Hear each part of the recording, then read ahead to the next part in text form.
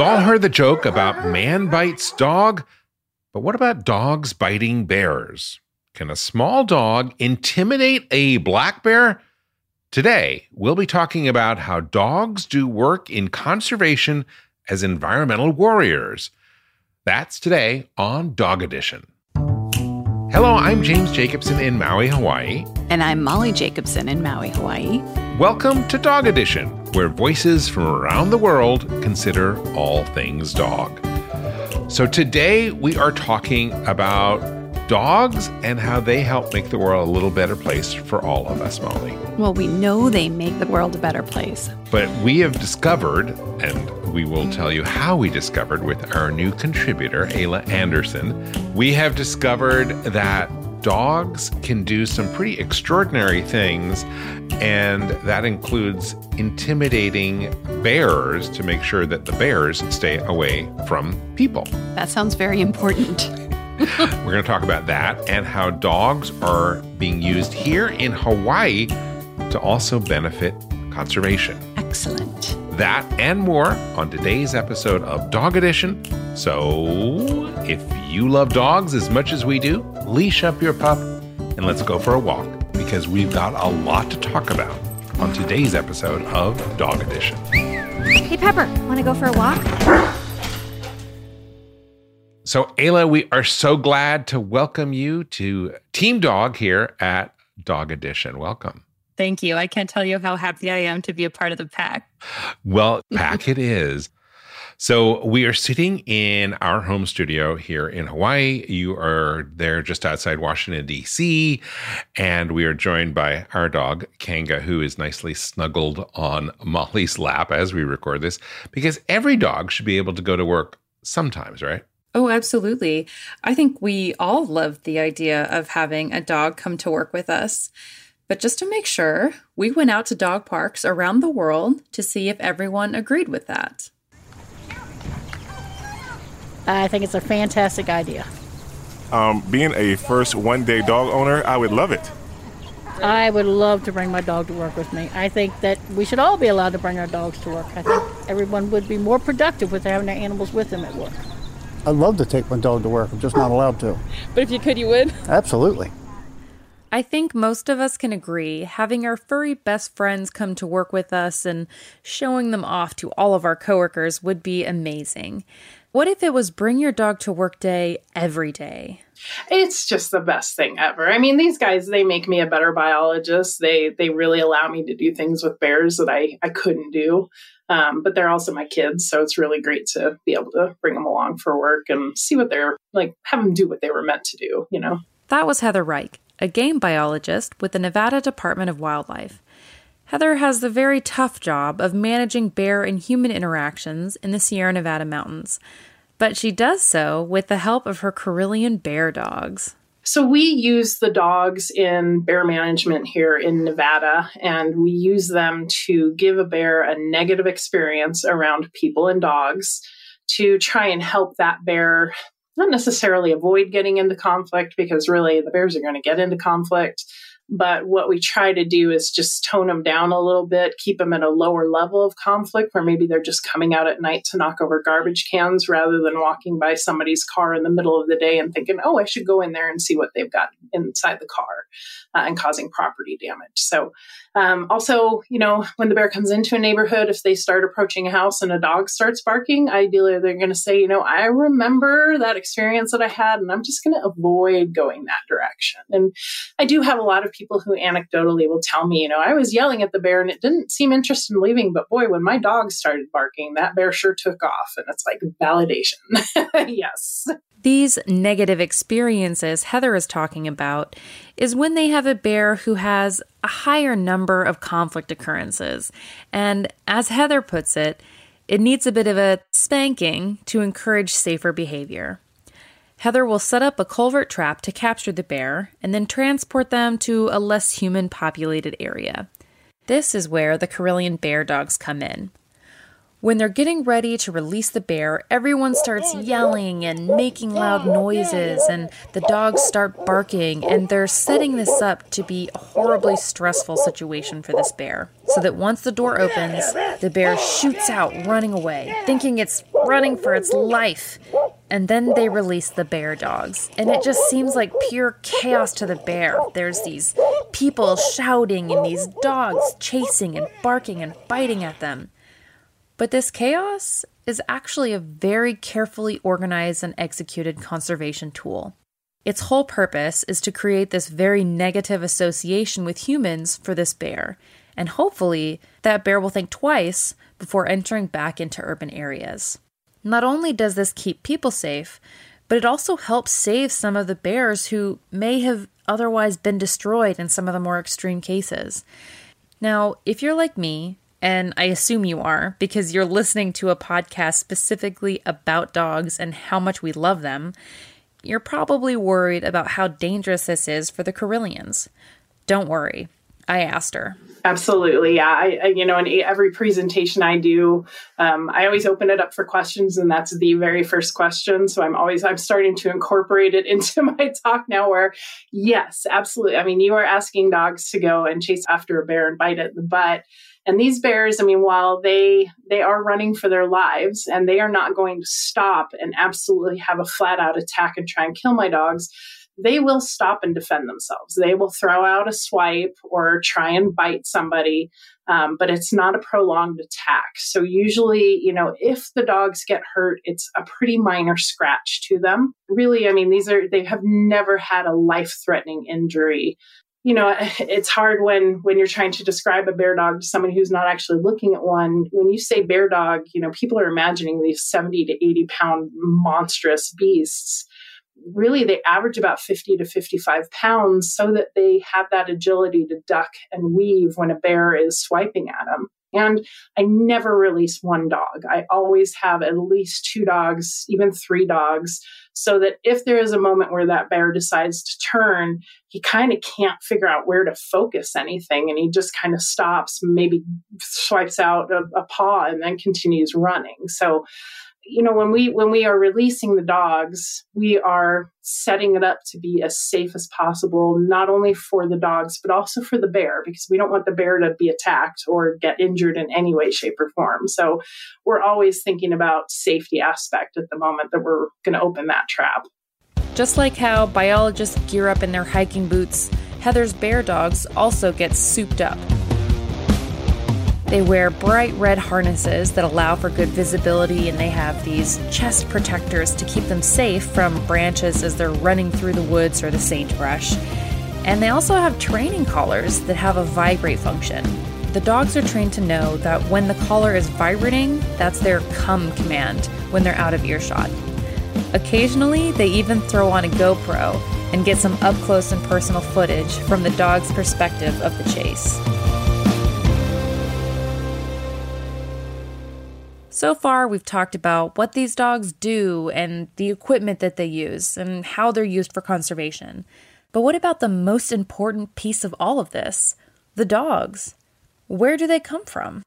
Karelian bear dogs are a primitive hunting dog from Finland, and the ancient breed, there's fossil record going back 10,000 plus years of a dog like this in the region. And they're really very motivated hunting dogs, able to bay large game. Nils Penderson is the director of the Wind River Bear Dog Institute in Alaska. Their mission is to reduce human-caused bear mortality and human-wildlife conflict worldwide. One of the ways they work towards this mission is by breeding and training Karelian bear dogs. Now, just like with other service dogs like police dogs or seeing eye dogs, the Karelian puppies from Wind River go through a vigorous testing process after they've been born so they can be placed with the right handler for the right job. Throughout this testing process, they're introducing these pups to all kinds of new things, various wildlife and different kinds of terrain, strange sounds, smells, all kinds of different situations. And the whole time, they're watching for attributes like prey drive or confidence, their independence. It's not a pass or fail kind of test, more like a personality test. For our purposes, we figure about a quarter, 25% of a litter of well-bred, dogs are going to make the cut through our testing process. So we consider those dogs to be bear conflict dogs, dogs that have to work. They are going to make lousy pets because they're going to be wanting to range out, leave you to go off and hunt. Next, you have about half the litter that we're going to consider to be bear protection dogs. These are dogs that are willing to stand their ground and bark, but they're not going to be ranging out there looking for game and actively hunting. These are dogs that are better suited for folks that live in the country. And then we'll have about a quarter of the litter that is going to test out as what we call companion dogs, which are really saying throughout the testing process, I'm not really that interested in hunting, and certainly not, wanting to confront everything that's new and scary. Bear dogs from Wind River do work around the globe, from detecting polar bear dens in the Yukon so they can be avoided if a new ice road is being put in, to tracking scent trails of bears in national parks so their hair can be collected from branches for DNA studies. They even do bear detection for wildlife biologists that are patrolling nature preserves in Japan. My name is Junpei Tanaka. I have 2 dogs, Tama and Leda. Junpei is one of the Carillion handlers at Pikio, a wildlife research center in Karuizawa, Japan. Pikio is the first organization to use bear dogs for conservation in the whole of Asia. And in 2018, Japan had their first ever bear dog puppy birth when Tama, who came from Wind River, had her first litter of puppies. Similar to what Heather does with her Carillions in Nevada, the bear dogs of Pikio conduct patrols on the border between a national park and the town of Karuizawa, acting as early bear detectors and chasing them away from inhabited areas back into the forest. This has been incredibly successful in driving down the occurrences of human-bear conflict in their region. These hardworking pooches also act as conservation ambassadors, like when Junpei takes his dogs Tama and Rayla to seminars, teaching people how to safely share the environment with bears. They use their cute and cuddly faces to encourage human and bear coexistence. Not only are they human's best friend, but maybe bear's best friend too. I think Nils puts it best. I am hesitant to refer to them as tools, right? The truth is they're family members. I love my dogs, and and when we're not working, we're always doing stuff together. They're my little buddies, but these dogs reach people in a way that no bear resistant trash can is ever going to do. That was amazing. I mean, these dogs are amazing, and the people who love and care and guide these dogs are amazing. And bears are also amazing, and they deserve to have the peace of mind of not being too close to us crazy humans who can really do damage. It's extraordinary. I mean, when you first brought this piece to us, Ayla, I was like, what? Dogs are doing that? They're pretty amazing. Well, we're going to take a break, but when we return, we will hear about more ways that dogs are helping protect the environment. We'll be right back. And now, a message from your dog. Every day with you is like a day at the beach, and I want as many beach days as possible. I want to run and sniff and find a good stick to carry. I want to roll in the grass and warm my belly in the sun. I want to walk with you, run with you, sleep with you, eat with you. And when I eat with you, I want Everpup. The green, grassy, beef liver spike smell wakes my senses. You may not realize this, but it tastes like homemade gravy, especially when you wet it. It infuses any food you give me with health and life and vibrancy. I can feel it, Everpup, traveling to every cell in my body, nourishing each one. It helps me feel like I'm on top of the world. I'm so glad you're giving it to me every day, because every day I'm so glad to be with you. I wouldn't have it any other way. I want my Everpup. It just makes me feel good. I am so grateful to be your dog and for the Everpup you give me. So now that you know what your dog wants, get Everpup, the ultimate dog supplement. Everpup is available in select pet shops and on Amazon. But to get the best price possible, join the Everpup Club at everpupclub.com, where you'll get your first jar for just $8 with free shipping anywhere in the U.S. Go to everpupclub.com and use the discount code DPN. That is everpupclub.com. Everpup, every day. Another day is here, and you're ready for it. What to wear? Check. Breakfast, lunch, and dinner? Check. Planning for what's next and how to save for it? That's where Bank of America can help.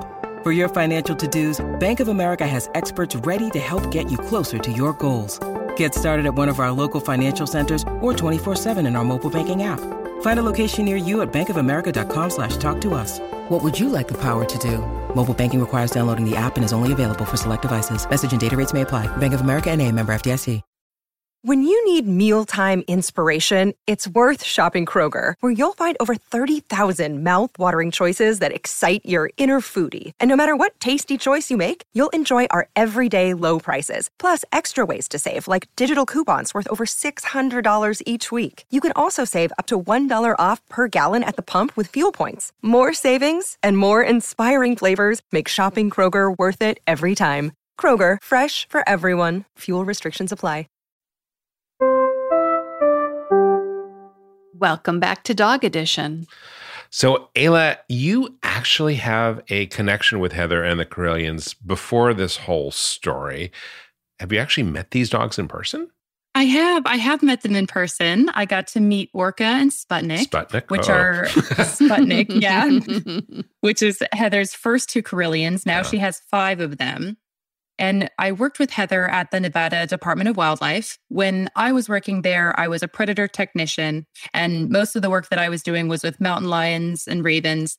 But at NDOW, at the Nevada Department of Wildlife, or NDOW, her dogs were kind of like celebrities of the office. Mm-hmm. So when they would come in from the field, word would spread really quickly between all of my coworkers, and they'd be like, "Oh, the Karelians are here!" It's like the Kardashians. The Karelians are here, and so everyone would come running, and we would all swarm them, and it was really cool. And she's amazing, they're amazing, and they do amazing work. So you're in the DC area now, but you were in Nevada, as you said, NDOW. How did you end up on the other side of the country? So I worked for NDOW for about 5 years. And then I wanted to change a pace. And I've always wanted to join the Peace Corps. So I did. And I served in Malawi in Southern Africa for about a year as an environment and food security educator. Wow. And while I was over there, I met my partner, who was originally from Maryland. And unfortunately, when COVID hit, all of the Peace Corps volunteers worldwide were evacuated back to the U.S. And instead of going home to Nevada, I decided to make a new home with Dakota near D.C. And Dakota is that significant other? Because the first time you mentioned Dakota, I was like, "Oh, you have a dog named Dakota." I don't know if you told him that, but now he'll hear this. Now he'll know. Now he'll know he's got a pet name. So that is a pretty amazing story. So a little closer to home, at least to my home here in Hawaii, it seems that dogs are also involved in conservation efforts. And we found Kyoko Johnson at Conservation Dogs of Hawaii to explain. What we do is traditional conservation, looking for invasive species, plants, insects, mammals, whatever. And then there's endangered and threatened species. In Hawaii, birds are a big part of the ecosystems. Seabirds are something that we protect. So Kyoko is the founder and the lead canine trainer at Conservation Dogs of Hawaii. Mm-hmm. And her dogs do incredible work protecting our native flora and fauna here in the islands. We all know that dogs have great noses, right? They certainly do. Exactly. But Kyoko has actually started to use her dogs to save Hawaiian birds from this. I don't know if you knew that birds get this. There is a botulism that's specific to birds called avian botulism. She's using dogs to sniff it out. Wow. They can smell anything. So, in Nevada, they go after bears. Here, they're looking for birds with the botulism. Here's Kyoko. Or it's a bacteria that's in the environment, but under certain conditions, like heat and anaerobic conditions, it can concentrate and become a toxin. The water birds eat invertebrates from the water or the mud, like slugs and worms and things like that. And those invertebrates can kind of concentrate a toxin. So when these water birds eat too many of the toxic invertebrates, they get sick themselves. The birds start to get lethargic. Their heads are drooping. They can't swim, so they drown and then they die. And then once they die, flies will lay eggs on their carcasses, and then the maggots start to grow. Ew, that's kind of gross, isn't it? It's not kind of gross. It's disgusting. It is really disgusting. So basically, the carcass is full of botulism. Yeah. And then it becomes full of maggots, which as carcasses are wont to do. And those maggots are now full of botulism, and they're like perfect little botulism pellets. Oh, little nuggets of botulism. Little nuggets of botulism. And then the other birds come along and eat the maggots because that's their natural food. And now they're ingesting botulism. And then just all these birds are just getting sick and sick and sick and sick and sick because there's these carcasses filled with maggots. So it's like a maggot botulism bomb. Buffet. A bomb buffet.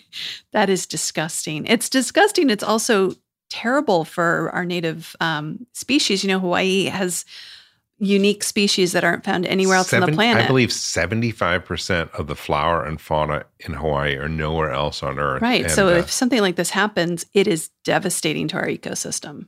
So the good news is there are dogs to the rescue. Yeah. The dogs are going and finding the carcasses, which they can smell really easily, being dogs. And trained. Right. And they're finding them, Kyoko says, before the maggots develop. So they're cleaning up the dead bodies before they can develop maggots, which means that they're stopping this avian botulism outbreak.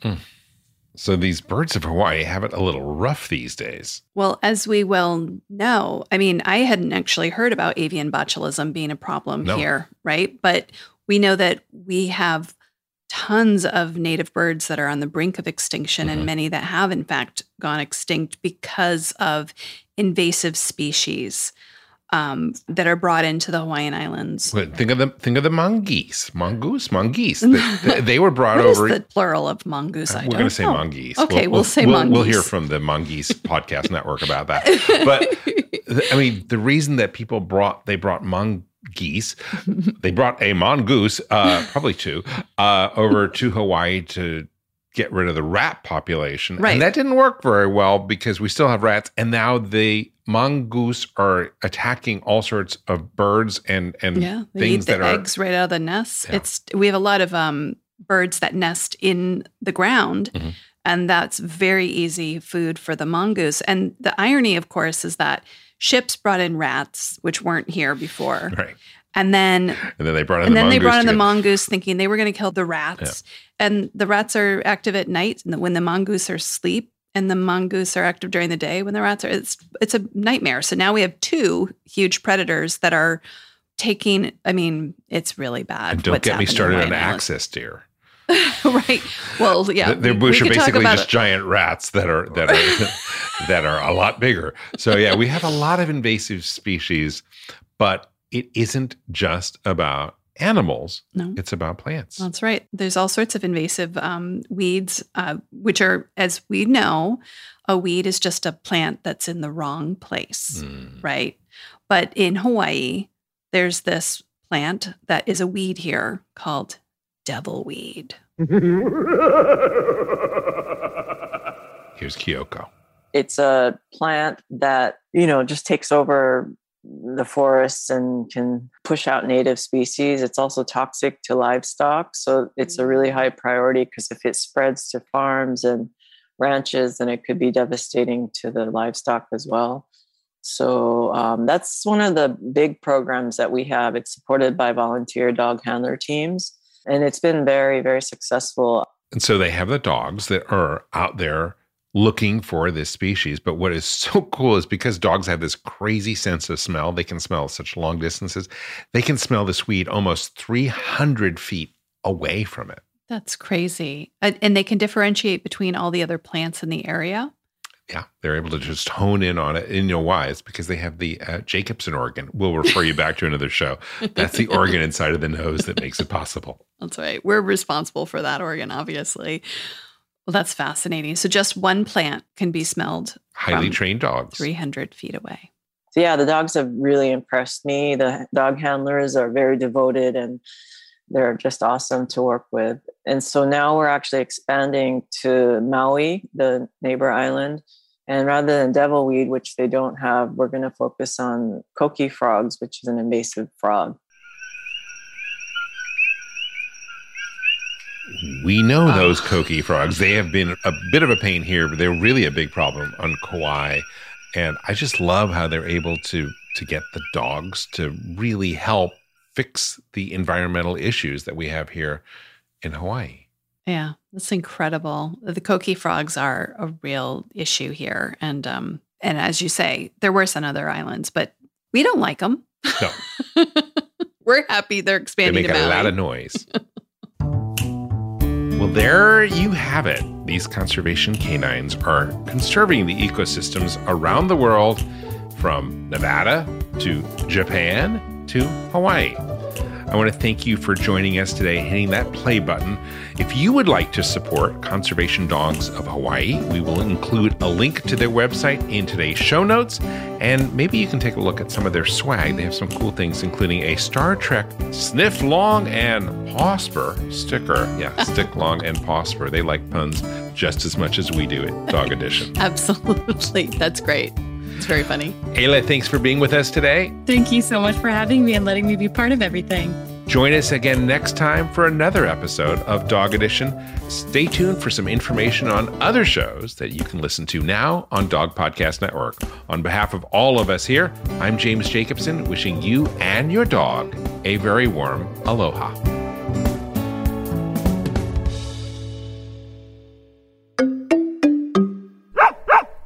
Is artificial intelligence going to change veterinary medicine? Well, it already has. Right now, on Dog Cancer Answers, we're speaking with Dr. Kelly Deal of Morris Animal Foundation about how AI is impacting veterinary research and the practice of medicine itself.